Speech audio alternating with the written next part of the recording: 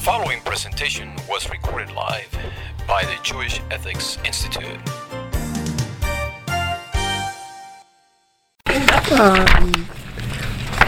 You know what? I forgot the main thing. I had good video to show. Let's see if I can get it here. It's a great video. Two videos I want to show. I got my computer. Let's see if I can bring. Give me a second. So here, if you see the statistics, quoted pretty scary statistics. The National Highway Traffic. Can you read it while I'm finding this? You want me to read it? Okay. Please. The National Highway Traffic Safety Administration reported that in 2012, driver distraction was the cause of 18% of all fatal crashes, with 3,328 people killed and crashes resulting in an injury, with 421,000 people wounded. I'm not sure I understood actually what I just read. And crashes resulting in an injury. Anyway, 3,328 people died and 421,000 people were wounded because of driver distraction, which we'll find out what that means. 40% of all American teens say they have been in a car when the driver used a cell phone in a way that put people in danger, according to a Pew survey. The Virginia Tech Transportation Institute found that text messaging creates a crash risk 23 times worse than driving while not distracted.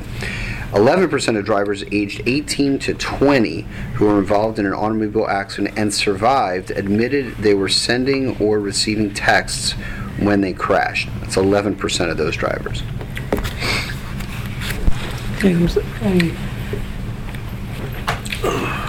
I didn't bring my computer. Oh, that's why I'm smart for. You're going to show me. This is great. I thought this was a test you're going to have to read the document. What are they? What do you mean? A great commercial. It's a Volkswagen. I think of it.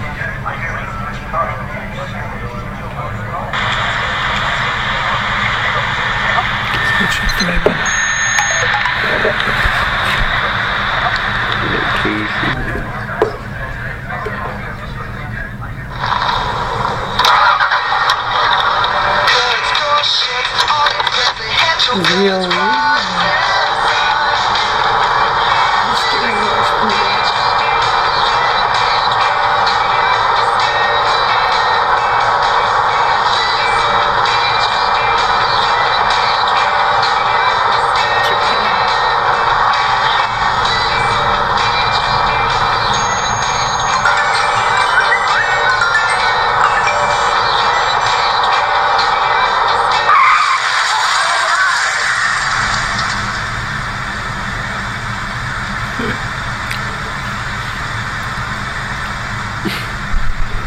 Commercial. I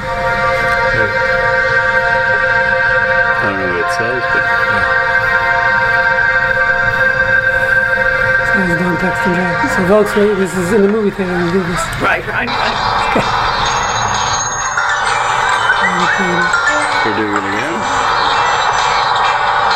It's just playing again. Anyway, there's if you do have teenage children driving, or adult children driving, like I'm guilty of texted. There's a great, I don't have it here. I mean, it's a 10-minute film. It's called The Last Text. Unbelievable, amazing film. Scare the hell out of your teenager. Strongly suggest watching it and yourself about texting and driving. But my daughter wrecked a VW Bug with five girls inside, and when we told her, do not take other girls in the car with you, put 5 girls inside a VW Bug and totaled it. Fortunately, everyone was okay. Totaled it before the permanent license plates arrived. I mean, it was totaled with the paper, the paper plate that they give you from the dealer. And you got another one after. Yeah, I got her another. I got her another. You know, she didn't do that afterwards. I guess she did wise up. What do you think? No, I think these numbers are actually underwhelming. Like, I would have expected higher numbers. what percentage of people are going to be truthful about well, that's the thing. I think it's underreporting. 11% of drivers age 18 to 20. I think that 11%, it's probably like 50%. No, 11% of in an accident. 11% of drivers 18 to 20 who were admitted. I understand. Right. So it's underreporting. Yeah. But anyway, yeah. Okay, so there's two parts to it. Since this is a medical ethics class, there's obvious, the obvious part is the dangerous part of it, which we've discussed here in many other contexts. So I'm not necessarily going to spend so much time, but of course we'll mention it. Which is there's two parts to it. One is anything that's an obvious danger to your own self, to your own life, that in itself the Torah prohibits. So An obvious danger. So getting in the car on the freeway is not an obvious danger. Right. Well, there is exemptions to the obvious danger. Meaning, some things are part of there's certain things that are part of your everyday day life. We'll discuss how that works with texting, maybe. But there's something called things that are part of normal life.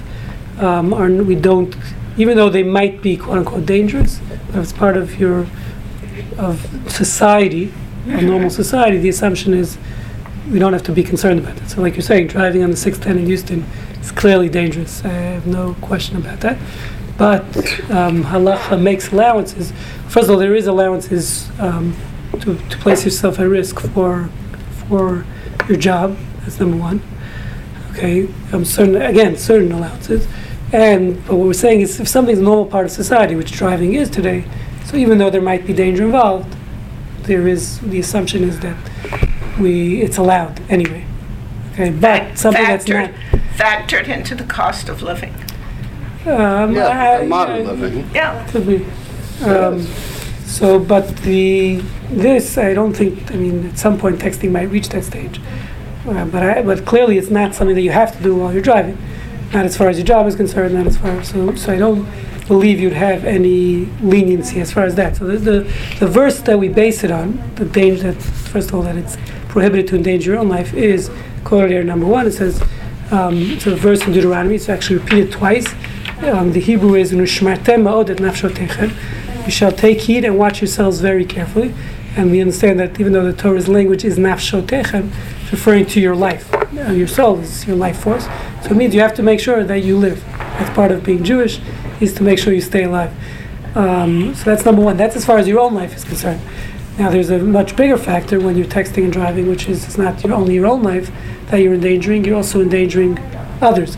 So that's another very clear verse, which it's quoted on the back, which is also in Deuteronomy. I believe it says, number 10 is quoted there, which means you shall not place blood in your house.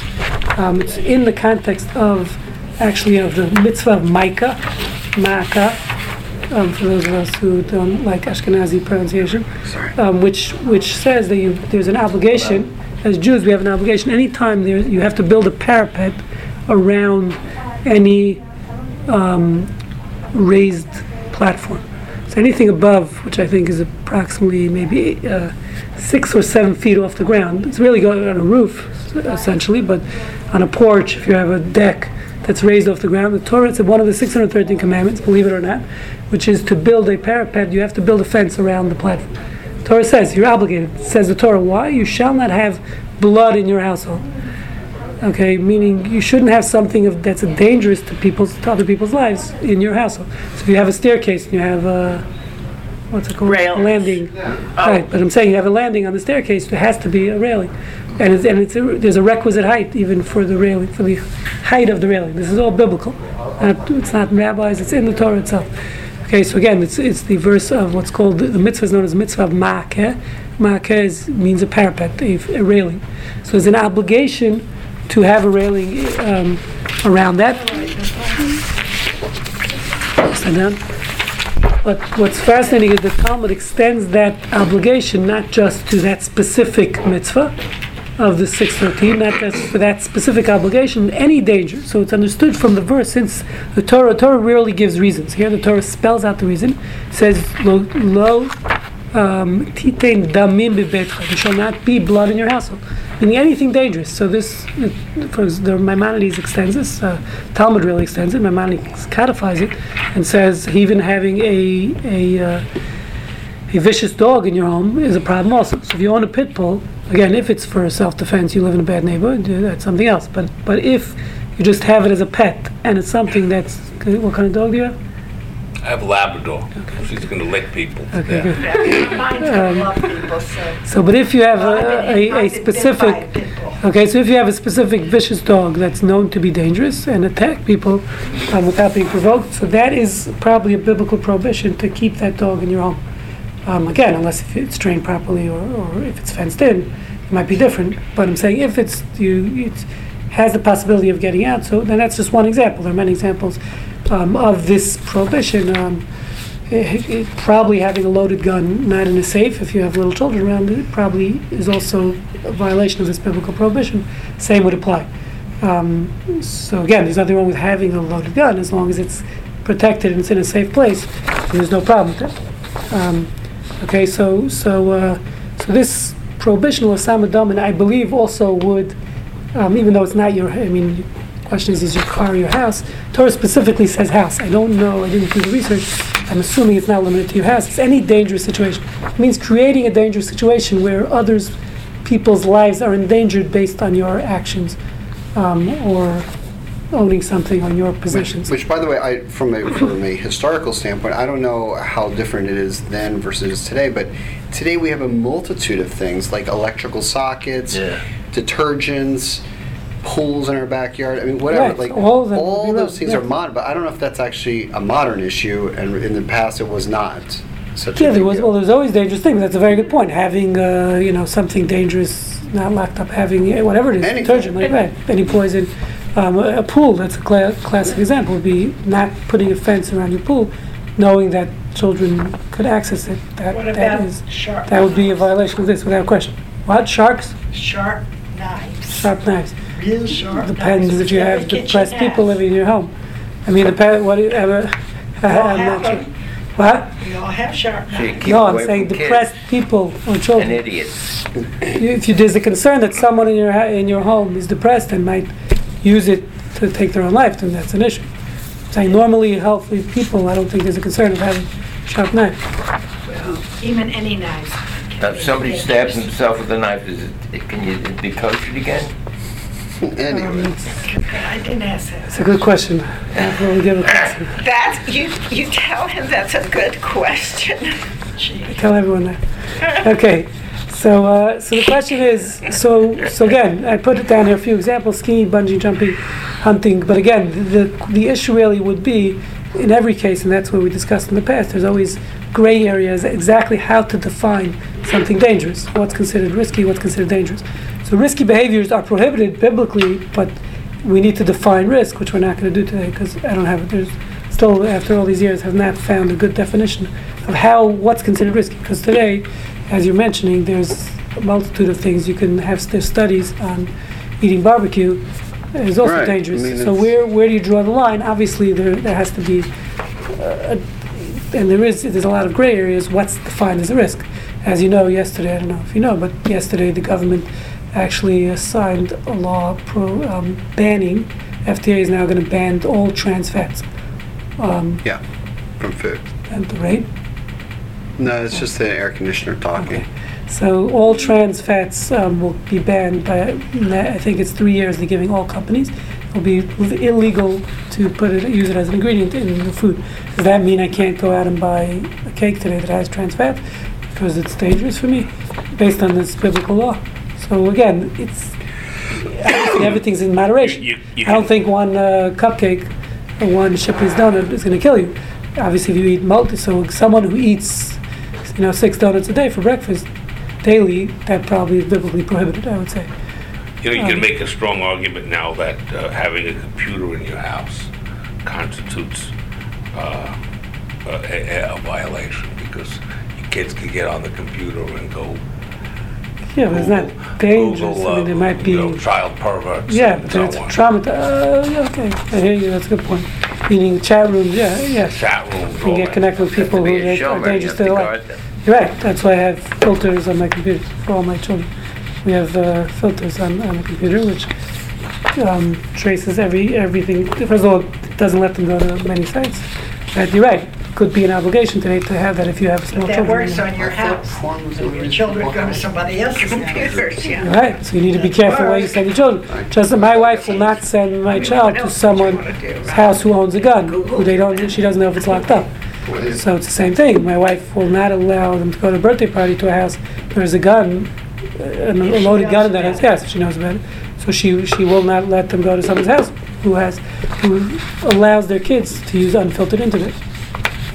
Same She thing. knows. Yes. Well, she'll call the parent and ask. She'll call the parent and ask. Okay, so it's a good point. So the question, this was an actual, so now what's the precedent? Obviously texting did not exist in times of the Torah, but I have found some fascinating response. At least, so the other question is, what happens if someone violates this law and does text while they drive, not just at a stoplight, like I did? Right, so the question becomes liability. What's the liability if an accident does happen from a halachic perspective? The question is, so because there's two ways of looking at it. In halacha, there's a concept called onus, which we have discussed here in the past. Onus means usually it's used in the case of under duress. Right, duress. The literal translation of onus is accident or under duress. If someone does something where they had no control over their actions, so technically there's a certain sense of non-liability, a lower sense of liability in halacha.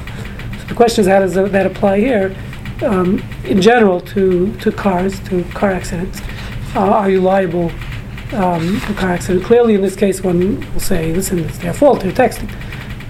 So there's two sides always. Whenever you're dealing with liability in halacha, there's something called onus, which means accident, and then there's something called pshia, which means negligence.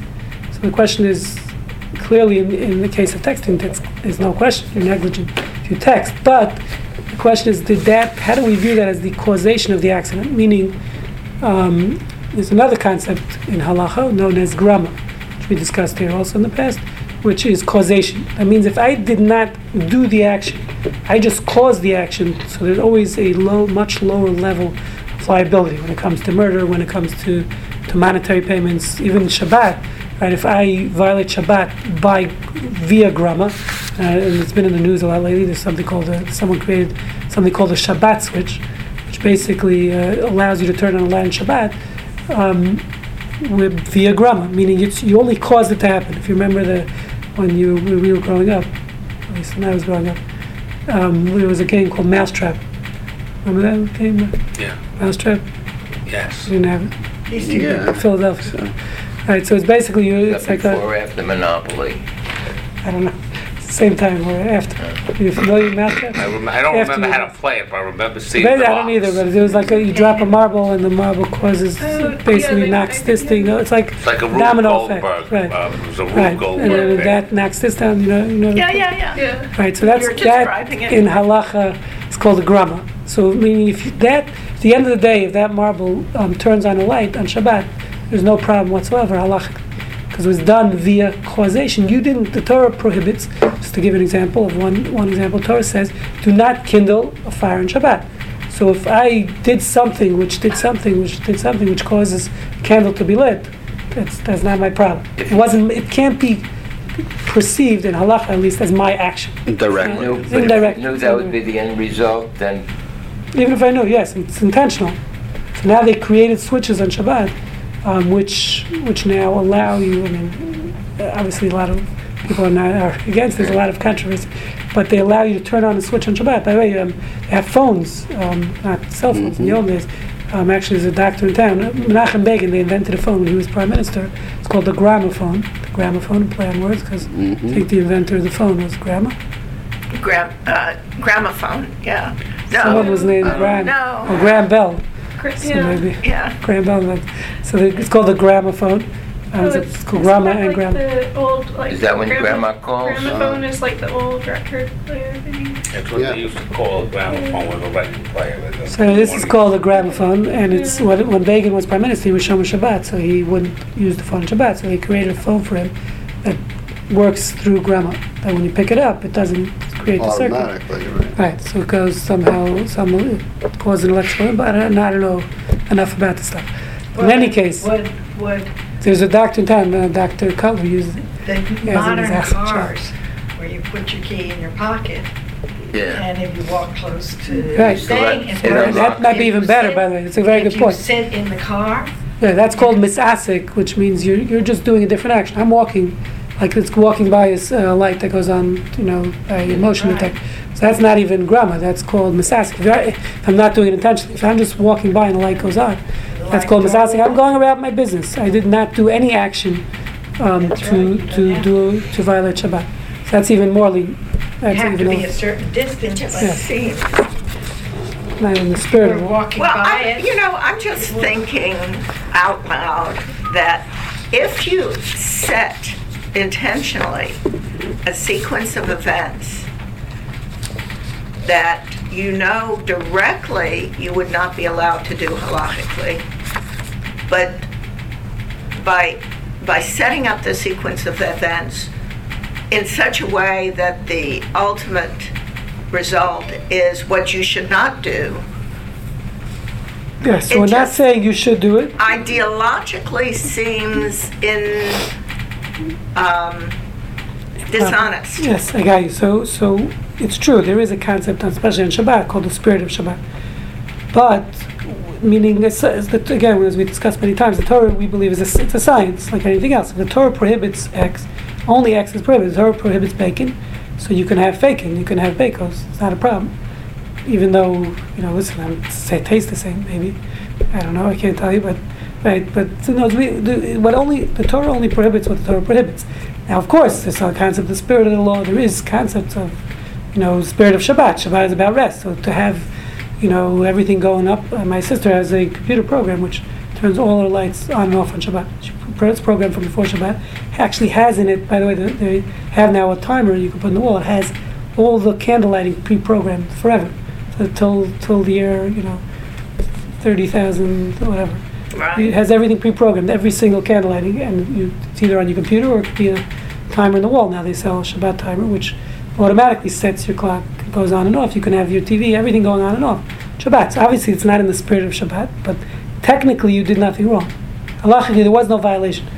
Again, it's something in the spirit. Shabbat is a day of rest. The idea is to spend time with the family if you're going to have your TV and everything going on. It's like So- hiring a hitman and telling him No, take. so that's the. I don't know what. So you're right. By the way, in here's- that case, that's I not don't first know degree what- murder. No, let this. But one second, I want to finish the point. So now, by the way, even this switch, so this new Shabbat switch that came out, that technologically allows you that there's no violation of Turn Shabbat. away. So the only rabbis who agreed to it initially, they said you can use it for older people, like in nursing homes, and that's the only way they allowed. They only allowed it in situations for someone who's sick, things like that, in nursing homes, hospitals. Of course, now it's being marketed for everyone. But that's the problem of slippery slope. That's why the people are not happy with it. But initially, they only permitted it for that. But again, biblically, there's no violation. Everyone agrees. Technically, there's no real violation. It's just a question of spirit. So you're right. What about the idea of having a Gentile servant that turned lights on in your house during Shabbat? The Shabbos goy. So even that Is that would that be a violation of so the you're spirit? not allowed to tell a Gentile to do explicitly violated work for you on Shabbat. Meaning things that are prohibited. But well, 39 unexplicitly laws. you can. But You there are say, ways. "Boy, doesn't it feel warm in this now, room?" Right. I mean, if you don't specify, so the rabbis prohibited it for that room. reason because they said there's no Shabbat. If you just have someone working in your home, you just tell them everything. Okay, do this, do that. So then What Shabbat do you will be look like non-existent. today? That's the reason why they prohibited it. But it's rabbinically prohibited. Only rabbinically prohibited for that reason because Shabbat basically So the law it's is a Shabbat. violation of the spirit of Shabbat. Exactly. So all of That's these only- things would violate the spirit Exactly. of Shabbat. But it's not a biblical violation. That's the point. And nobody's worried about. And by the way, they spiritual- even have now, there's an app, not an issue. there's a texting app, because texting, speaking of our topic, has become such an addiction for many teenagers that they found teenagers who are Shomer Shabbat and want to be Shomer Shabbat, they can't control themselves. They'll keep everything, but they have to text on Shabbat. They can't stop from doing it. It's an article in the New York Times about it, actually. And they invented an app, which is the Shabbat texting app, which somehow allows, what it does is a few things, because what it does is it turns your phone off and on like automatically every minute, so you're not turning on the switch, and the texting, everything gets completely erased every 10 minutes, so there's no permanency, meaning that if you're writing on Shabbat, it's prohibited, it's a biblical prohibition, but it's only if it's permanent. So if you write with invisible ink, or ink that disappearing ink, there's no problem, biblically again. So this app erases everything, all your text every 10 minutes or so. That's the way they get around. So obviously no one is happy about it. He never violated Shabbat. What some rabbis are arguing is, listen, if for these teenagers, if they're going to go and secretly text and they're going to feel like, they're violating Shabbat, it's better to have them doing it in a permitted way than a non-permitted way. And this is debatable. So it's not widely accepted. The New York Times, if you Google it, had an article about this texting app on Shabbat. I remember the first time I went to a beach house. Some of my relatives were very ultra-Orthodox. And it was Friday night. And after we had eaten dinner, had the Shabbat dinner, they took out some cards. And they played, I think it was gin rummy, but they were playing something you need to keep a score. And they took some books out, and they used the pages.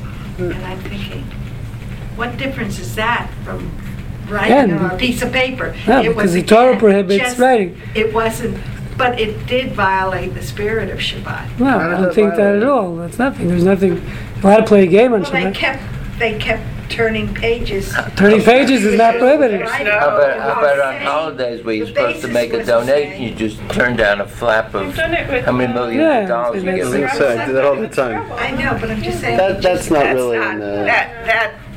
That would not rise to the level. They don't think so, but it really does. I just Googled texting. So it's whole texting on Shabbat. There's many articles. Holy texting. Does new app make smartphone use permissible on Shabbat? holy app. Holy texting. It's called. Orthodox teens addicted to texting embrace the half Shabbat. So it says there's a lot of teens now. It's called the half Shabbat. They're Shomer Shabbat except for texting. They can't control themselves. Have you dealt with this? Not yet. We'll get there. No, I don't mean the Orthodox teens. You mean compulsive texting? Yes. Teens who are... That's holy crap. Yeah. Or even adults. It's not just teens. Yeah. So it's out there. Right. No, I'm saying, can it be a true addiction? Yes. Can someone claim they can't control themselves? Yes, it can be a true addiction. Okay. Yes. Yes. Crazy. So, there's fascinating articles. You should read it because they discuss this from a psychological. Is it a real addiction or is it just teens want to, Well, what is, compulsive behavior for adolescents is normal. Okay. How many times does a girl have to look in the mirror before she leaves to school to make sure that she looks okay? How about the people in the nut house that hold on to their cigarettes like it's a lifeline? It is for them. Yeah. Okay, so let's get back to texting. Let's get to texting. So what I did was I found. So what's the precedent? I couldn't find any response on texting, but I did find a response from Ovadia Yosef on a case where. I'll share. Fair enough. I have the book. I have the original. So this is one of Rabbi Ovadia Yosef's books. This is volume number 9 out of 10. Currently in print. They'll probably print more. This is just responses. Yeah. Ovadia Yosef, died about 10 years ago? No, just a few years ago. Yeah. So this is his book of responses. Again, this is volume number 9. As you see, it's little print. So he has a question he was asked about someone. Find it, and I can read it inside. So it's Simon Hay. We're starting on the side here. Mm-hmm. Simon Hay. Got it there at the bottom. Yeah, you're on the right side. Mark, you got it. So, question posed to him was like this. Sheila, Odod Ruven sheyesh lo mechonit, Ruven who had a car, ubikesh linsal b'al Haifa. He was driving to Haifa. It doesn't say from where. V'shcheno Shimon and his neighbor Shimon, shafu bikesh linsal Haifa, also wanted to go to Haifa. So bikesh mi Ruven, so he requested from Ruven sheyichenu imo b'mechonito to drive him in his car. But Yas came and he did him a favor. He gave him a ride to Haifa. V'hinei b'emtza nesiya Hatafa Tardema at the Nahag Ruvain. Ruvain, the driver, fell asleep at the wheel. The Ira to Nakasha and had a bad accident. Shimon Niftzap Tzaim Kashim. Shimon was injured badly. Ushbaz Beit HaCholim Tichodesh, and he was in the hospital for a month. V'hizmin Rofim Mumchim L'Rufuat, and they required expert doctors for his healing. V'ata Sheichlim, and now that he's healed, that he's better. Tavad Ruvain L'Shalem Lo D'mei Ripo V'Shevet. He wants Ruvain to pay for his hospital bills and his loss of income at the time he was in the hospital. Ruvain, the driver, claims Shayonis the davar. It was an accident. His intent wasn't to harm. He doesn't have to pay him anything. What is the halacha in this case? So that was the question posed. So if you turn to the back here, back of your hand, just as we did discuss this here in the past, there are 5 forms. The Torah gives 5 forms of liability for damages. Okay, this is again in this biblical, written 5,000 years ago. The Torah clearly states one is obligated to pay 5 forms of liability, and they are nezek, which is the actual loss and damages. That's obviously if you damage someone, you have to pay for their property or for the actual damages. Then there's something called tsar, which is pain and suffering. Okay, that means whatever suffering and how that's assessed. We discussed a little in the past. And then there's ripoy, which is medical expenses. The Torah says very clearly, Rapo Yirapeh, the famous verse, which we know from there. This is also the source, of course, that we do allow healing within Judaism. But more so, the Torah is saying very clearly, you have an obligation to pay if you damage someone for their medical expenses. And number 4 is shevet, loss of earnings, which is loss of income. The amount of time this person was out of work because of your damages. That is also a requirement. Boshet is humiliation. That means shame. Pay for their emotional sides, their pain and suffering, their actual pain and suffering, their emotional suffering. This is clearly fascinating. 5,000 years ago, the Torah understood that there's a concept of emotional suffering, all these things, pain. This was all included again in the 5 forms of damages. Now, so just to be sure, today, meaning only loss, the actual nezek, which is A, loss and damages, and ripoy are the only things that are technically in practice today, because a betin, already in the times of the Talmud says a betin, not in Israel, when the Beit HaMikdash was around, cannot charge penalties. Okay, we don't, penalties are no longer in practice within Jewish law, only actual damages. So everything else. What about loss of earnings? So that's considered a penalty. Oh, really? 1 second. No, sorry. You're right. That's 2. I think ripoy and shevet. It says shevet here. Yes, so loss of earnings is not. Ripoy and shevet. So anything that can be objectively measured as a consequence of the damage can be defined.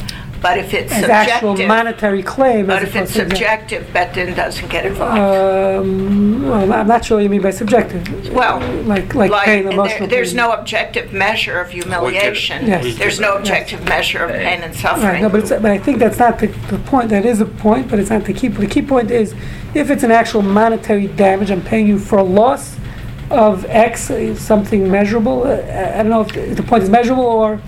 Because there is a way to measure pain and suffering. There is a way to measure, but it's considered a penalty as opposed to actual loss. I'm not sure why. You can measure lost wages. I made $200 a week. I had a broken leg. I didn't work for 6 months. No, that's loss of income. Yes, but I'm saying, but that's actual damage. The way I understand it, and again, I don't understand it fully. There's actual damages, and then there's penalties. So for pain and suffering, it's considered a penalty. And humiliation is considered a penalty, and I'm not sure why. Maybe it is for the reason you're saying that it's not subjective. I don't know. Well, that I think the reason is you're right. It needs an assessment of a betin, as opposed to the other ones. Damages doesn't need an assessment. Listen, I wrecked your car. Car is worth X. We know. You look it up on Kelly Blue Book. There's no assessment that's necessary. A process. It has a clear value.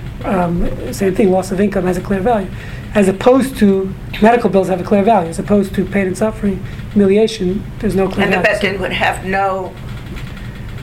They have no capacity. No, well, they do. There is a the Talmud does give a way of assessing pain and suffering. And it is discussed. How much would someone pay to have that pain done to them? That's very often. A way of assessing? Yes. Pain and suffering. The Talmud does discuss it. We discussed it here when we dealt with abortion, pregnant women. Mm-hmm. We did discuss that. So there is a formula for assessing pain and suffering, but what we're saying is the Bet Din today doesn't have a right to do that for some reason. Okay, there is a formula. It discusses pain, for example, if I remember. It says how much would someone pay to have that pain? Any Bet Din? It would have to be Sanhedrin. I don't know exactly how that works. Who can give penalties? But whatever it is, it's irrelevant today. The penalty phase of damages are irrelevant, is what we're saying. So therefore, that's important to know. As it's becoming secular, downtown at the courthouse, you'd have to get paid for pain and suffering and humiliation. No, you get the lawyer, the plaintiff's lawyers ask for it, but the juries basically award what they can put down on a piece of paper with a calculator. If it's not if it's as a practical truth, if it's not calculable, you can't write it down. It's not there. I mean, you can sue for it, but you're saying you can. But in the end, you'll never be remunerated for pain and suffering. Okay.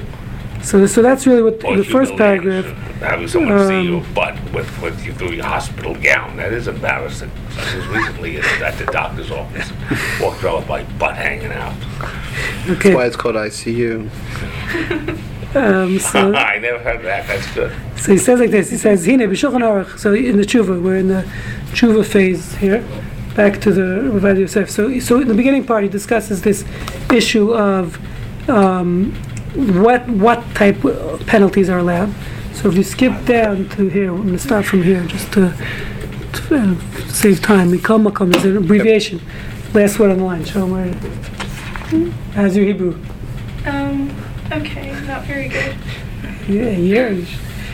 Mikol, there's two little mems. Show where they are. At the end of the line. Where I have actually in the copy. There's a little pen mark there. You have a little. There's a little pen mark there. A little chip cheek. So it says Mikol makom. Hover lanu. So he says at the end of the day, hover lanu. It's explained to us. Sheruven hanahag lo yashan klal. Lo yashan kichal atzorech balayla shlofnei hanasiya. At the end of this case, it was explained to us that Reuven admitted that he hadn't slept enough the night before. The driver.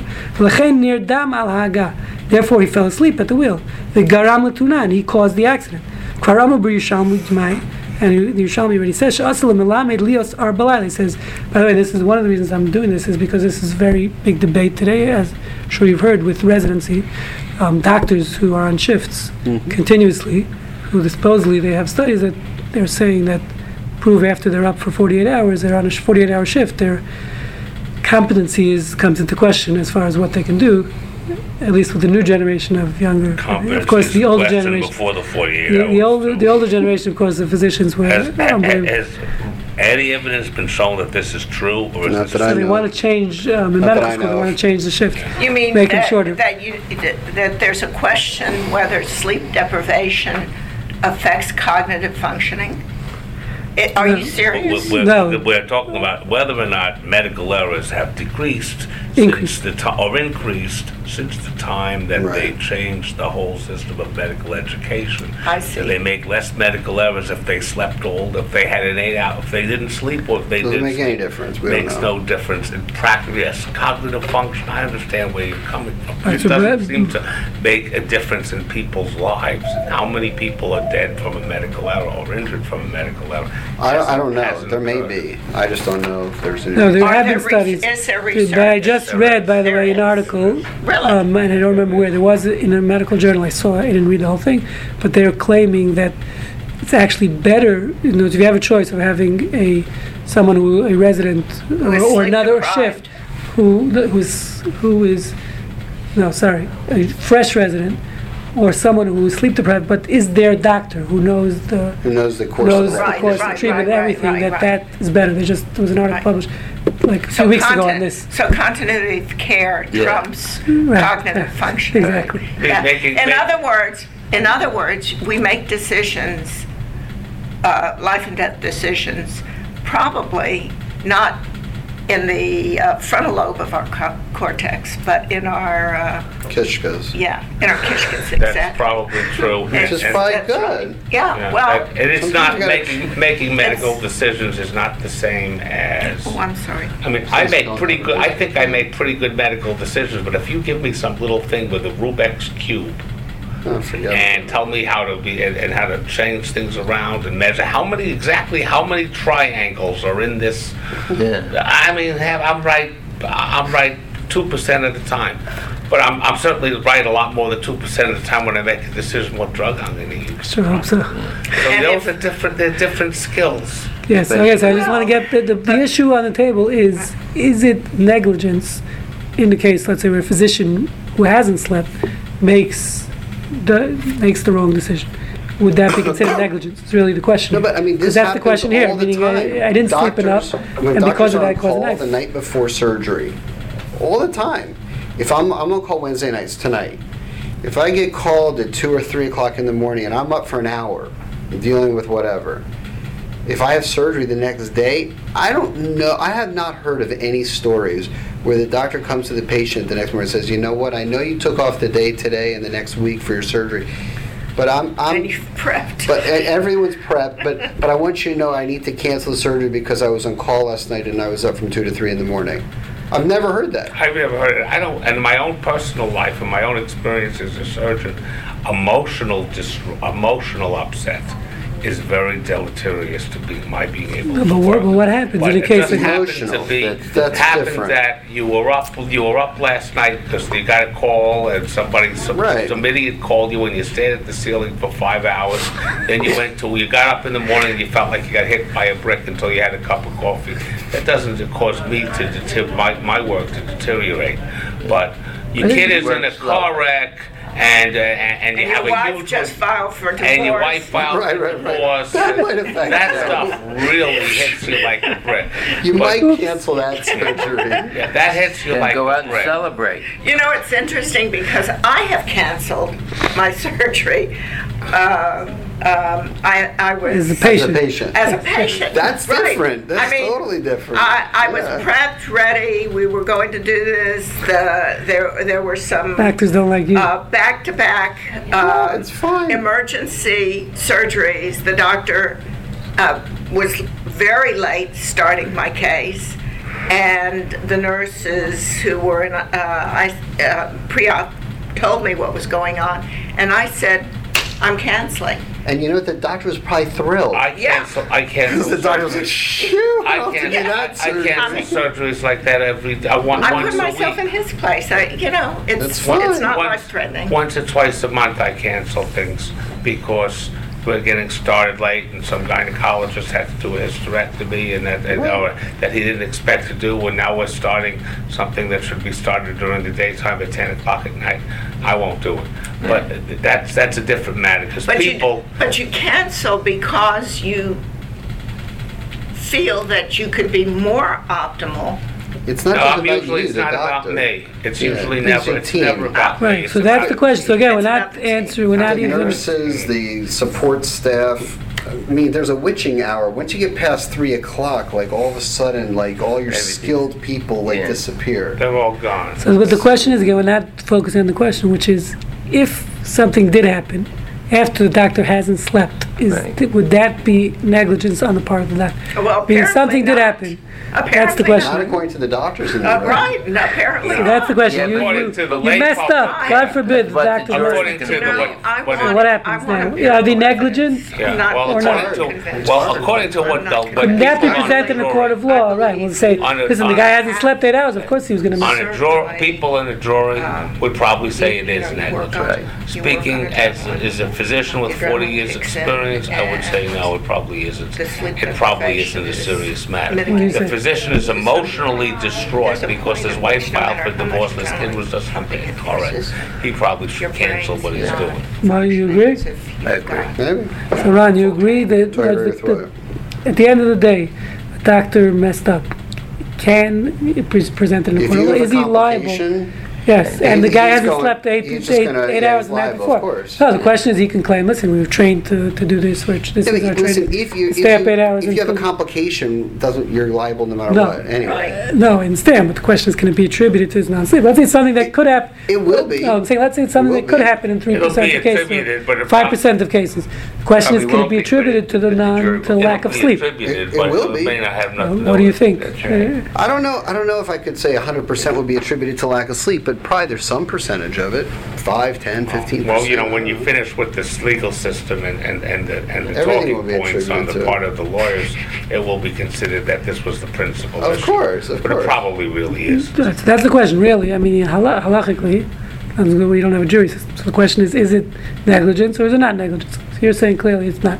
It would not be considered negligence on the If part somebody of the comes in, No, draws I physician. didn't say if you have a complication, you are So there, liable. no, the question is, the guy knows you're saying you don't mind going to surgery after not having slept.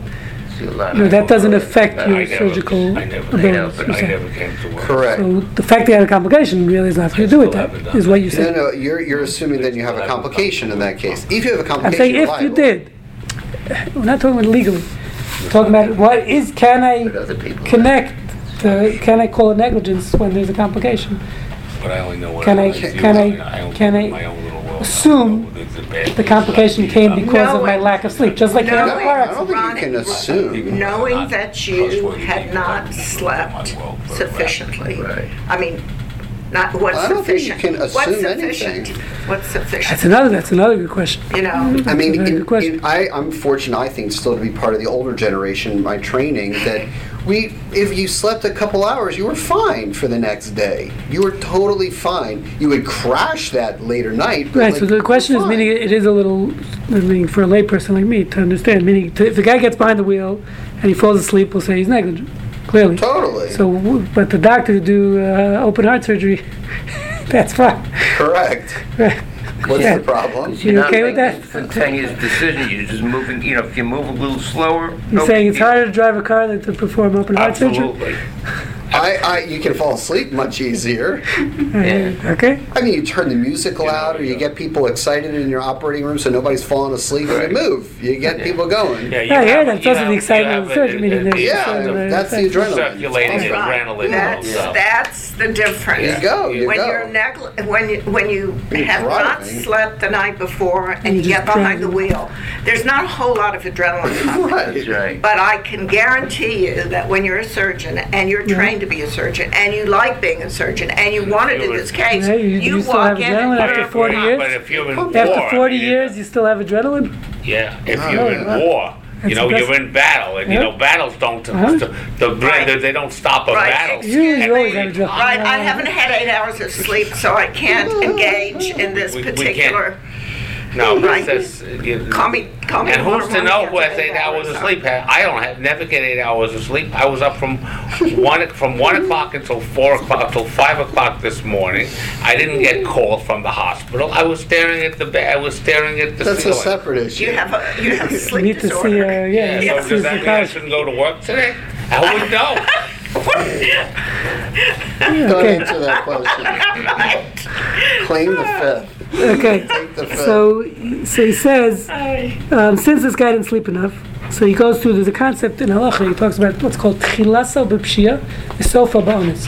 I don't remember the classical case, but it means something where you're negligent initially, and then at a later point an accident happened. But so there's no negligence. It was something beyond your control that happened at a later point. But once you were initially negligent, even it could have been 2 days ago, but that led up to this case. So it doesn't make a difference that the act that happened was beyond your control. Like Meaning, what, what's the example? So an example would be he brings a classical case. Let's say you're trying to think. Let's say you fell asleep. You're a security guard and you fell asleep. Okay, that's negligence. Let's assume for this purpose. And they break into the building, yes. No, but they broke him somewhere. You couldn't have caught him anyway. They broke him from the back. Okay, you wouldn't have. It's a total something that was beyond your control. You wouldn't have found him anyway. But the fact that you were negligent, it's irrelevant that what happened was beyond your control. You fall asleep Okay, on the because you job weren't today. doing your job. You're guilty, and you're Even liable. if- right. Even if what Even happened if you was had been able to do your job optimally, you would not have succeeded in So preventing the halachically, loss. that's it. You're liable anyway. If you fall asleep called- in your job, if your job is driving a car, doing a appendectomy, or watching a building, if you fall asleep, you're liable. It's called And the Tulasa opposite, B'Pshia. but the opposite is also true. Like this guy that drove the train in Philadelphia, and they killed all these people and drove off the track.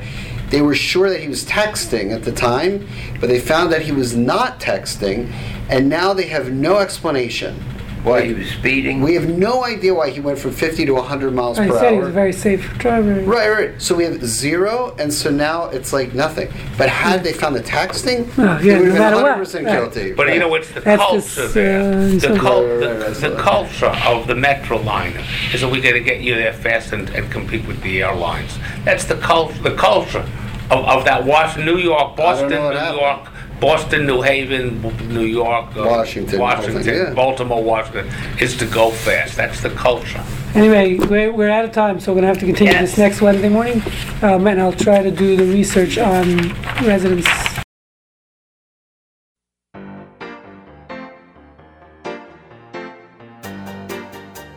You have been listening to the MP3 project from the Jewish Ethic Institute. For a complete selection of our lectures, please visit our website at j-ethics.org. Shalom.